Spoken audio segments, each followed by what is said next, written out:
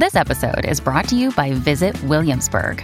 In Williamsburg, Virginia, there's never too much of a good thing. Whether you're a foodie, a golfer, a history buff, a shopaholic, an outdoor enthusiast, or a thrill seeker, you'll find what you came for here and more. So ask yourself, what is it you want? Discover Williamsburg and plan your trip at visitwilliamsburg.com.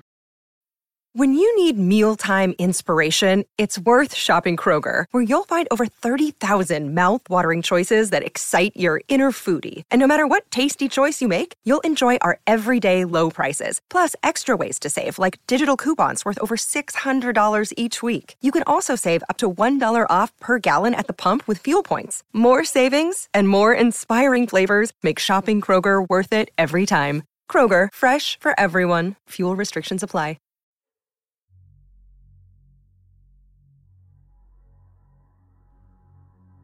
A gentle breeze pushed through the screen and tickled my short black hair against my forehead. All the windows were open, but I knew I would have to close them soon. It seemed like a downpour would start momentarily. The waves pushed and crashed against the boats and dock just outside. I began to go around closing the windows, not sure if there were any procedures I had to follow if it began raining. I had only been working here at the marina for 3 days. My radio beeped and shook me from my tranced state. "Sean, you there?"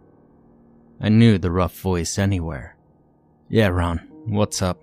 Ron had never failed to surprise me. I knew just by his complexion when I saw him that he was a veteran. But still, the stories he told rattled me to the core. "I'm coming in. It's about to rain," he grumbled in the usual gravelly voice. I chuckled to myself. It reminded me of Batman. "All right, door's unlocked." I set the radio down and peered out the glass door leading onto the docks. And there, I saw Ron, slowly limping because of his bad knee. He had told me about the injury and said it was from a grenade, but refused to go into detail. I made him and myself a cup of coffee as the rain began to come down. We both sat, and I continued to look out the window, waiting for the workday to come to an end. Lately, storms had plagued this side of the bay, causing the tide to rise and bring floods. "It looks like the marina's going under again," Ron said, breaking the silence as he glanced at the rising water. "Hopefully not too much this time." I took a sip of the coffee. "Last time it was up to our knees." "Your knees?" He corrected me and chuckled in his raspy laugh.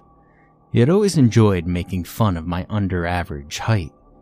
"Hey, at least my eyes aren't as gray as my hair." I grinned and we both snickered.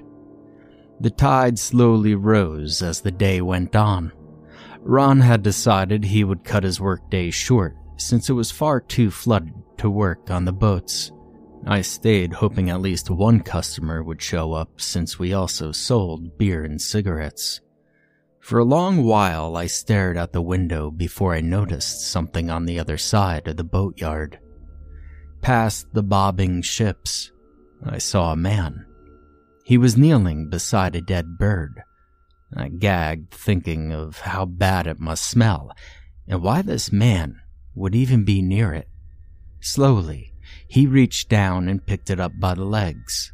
Blood trickled down its neck and dripped to the ground. I stood and walked over to the window, staring at him, disgusted, but very curious.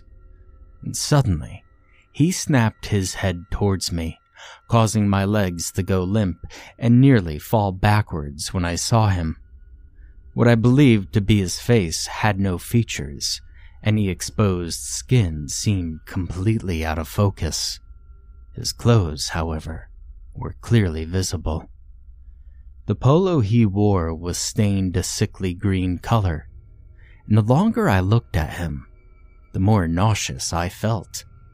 I forced myself to look away from the misty complexion. Slowly rubbing my eyes, I looked back up through the window. Streams of rain snaked down the glass. the man and bird were gone. Not a trace that I could see was left. An open field stood all around the area they had been. The only place he would have gone was the water, which seemed to have risen an unusual amount. I instantly called Ron in a panic. He answered, clearly annoyed by my phone call on his break. "What do you want?" he grumbled. "I have no idea," I blurted without thinking. "This guy, he picked up a dead bird and he just ran away with it." "Well, why is this a problem, Sean?" There was a pause as I thought about it. Somehow, I knew it wasn't natural and not just my mind playing tricks on me. But I sure didn't want him thinking I was mentally insane. "You see, there is no problem. It's just some weirdo," he reassured me in a calmer tone. We both hung up and I went back to my duties, sitting in a chair and hoping I wouldn't see that scene again. The hours passed and the rain continued to fall. There was no sign of anyone or anything, so I decided to close up for the day. I grabbed my things and made my way down the aisles, setting the alarm and stepping outside. The rain pounded my head as the keys slipped around in my hand, finally making it to the door. Locking it, I began walking to my car, already soaking and in no rush. As I walked, I began to slowly notice figures, all standing perfectly still with their back to me. The same pounding feeling in my head returned, matching the rapid beats of my heart. Taking slight glances around me, I counted 5 of them. Somehow they hadn't caught my attention moments ago. I failed to see them when I was locking the door. They all stood next to the ever-rising tide, their ankles half submerged in the water. The clothes they wore didn't seem to be drenched like mine were. Everything about the situation unfolding bothered me. Before I knew it, I was in a full sprint across the parking lot. Water splashed my legs as I ran, and I clicked the button on my keychain, unlocking the doors to my car before I could grip the handle. I pushed myself into the front seat, bashing my head against the door frame, causing the pounding feelings in my head to seem like grenades exploding. Horror fell into the pit of my stomach, and as the tide rose, they advanced, growing closer and extinguishing the feeling of safety that my car provided. My breathing became strained and tears began to sting my eyes. The ignition refused my many attempts to start the car and to escape whatever horrors were approaching. Opening the door, I stepped back out into the rain. I made a quick dash back to the store. Fumbling for my keys, I jammed them into the lock and swung the door open. Not thinking about the alarm, I slammed the door and hurried behind the counter. I heard the light beeps as the system prepared to scream for help. Being too scared to move, I simply sat and waited. A piercingly loud alarm was raised within a few seconds, but something accompanied it though, something I couldn't explain. Peering out the window, I saw one of the figures, hands on the sides of its head and mouth wide open. An inhuman shriek came out between the black, glossy, jagged teeth scattered around in its mouth. I ducked behind the counter, a legion of screaming creatures surrounding me, and the tide continuing to rise. After what seemed like forever, they finally stopped, and slowly I peeked out the window once again and saw the tide rippling from the raindrops, now even higher, but without the creature. 2 bright headlights approached the store, and a truck came skidding to a stop. None other than Ron jumped out, shotgun in hand. "What did you do this time?" I heard him yell from the outside. I pressed my fingers to my lips and hissed, "Get in here. I don't know what's going on, but if I came down here for nothing, I'll..." I could hear the air being forced from his lungs as his body lurched forward. The same out-of-focus creature from earlier, standing behind him.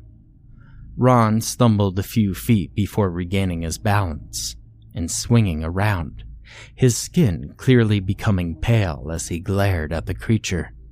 Its hand flinched as if it were about to grab Ron, and without hesitation, he fired. Pellets speckled the green polo, but the creature didn't so much as move. The surface of its skin rippled and shimmered like water after being struck with a stone. "Run, Ron!" I screamed at him, but before the words could even leave my mouth, he was already in a sprint toward me. His limp greatly hindered his speed. The shotgun clattered against the pavement, and the creature began its pursuit. They got so close to the store, I could hear the strained gasps as Ron tried to flee inside. Again, the creature lunged at him. This time, they both crashed into the ground and came skidding to a stop mere inches in front of me. I grabbed his wrist and yanked him halfway through the doorframe before a strong resistance came from his other side. A look of suppressed agony was painted on his face. The creature had grabbed him by his injured leg. A firm tug jostled one of his wrists free from my grasp. For the first time, I could see Ron with a look of true terror in his eyes. "Please, don't let go." The tone of his voice shook me deeper than any of his stories ever could. There was a light pop as his leg gave way, and the agony plastered on his face echoed throughout the marina. I tripped and fell forward, scraping my hands as I caught myself. Ron was being dragged away when I looked up, his knee twisted at an unnatural angle. He shrieked, clawing the pavement, trying to slow his descent into the water. I forced myself up off the ground and darted after him. My feet splashed through the water as I chased the duo. Ron was being dragged through the water like a heavy sack, his legs suspended in the air by the creature, and a light trail of red swirled in the water as the skin on his back was torn apart by the cement. The adrenaline began to wear off, and I became more aware of my surroundings. Water splashed against my chest, and I realized just how deep I had gone into it. Panic leaked throughout my body as my mind took me back 10 years. I could almost remember the exact feeling as water filled my lungs. The sun became darker and more distant as my exhausted 12-year-old body sank to the bottom of a swimming pool. A chill ran down my spine and I forced the memory out of my mind. Ron no longer flailed about in the water. His body seemed limp, and his arms floated behind him. Tearing my eyes from the scene, I turned back and got out of the water as quickly as I could, retreating back to the store. The alarm had become a simple background noise. I focused more on the threats that caused it to sound in the first place. Knowing they would converge on the store, I found a place to hide. 2 small cabinets in the furthest corner from the water seemed like my best option. I climbed in and waited. Seconds, minutes, hours passed by as I sat there. The rain had slowly stopped, and by what I could tell from the small crack in the door, nobody had come inside. My heart pounded like a drum line as I pushed my way out of the hiding spot. The moon sliced through the dissipating clouds and reflected off the now calm water. And slowly and cautiously, I made my way down the seemingly endless aisle to the door. I could already tell the tide had gone down drastically. The parking lot was how I had left it. Ron's truck and my car were parked a short distance from the store, and the shotgun lay untouched in the headlights. Making my way around the store, I saw them. Hundreds of the creatures making a hazy, unfocused wall along the tide, and one by one, they melted back into the water, their clothes going under with them.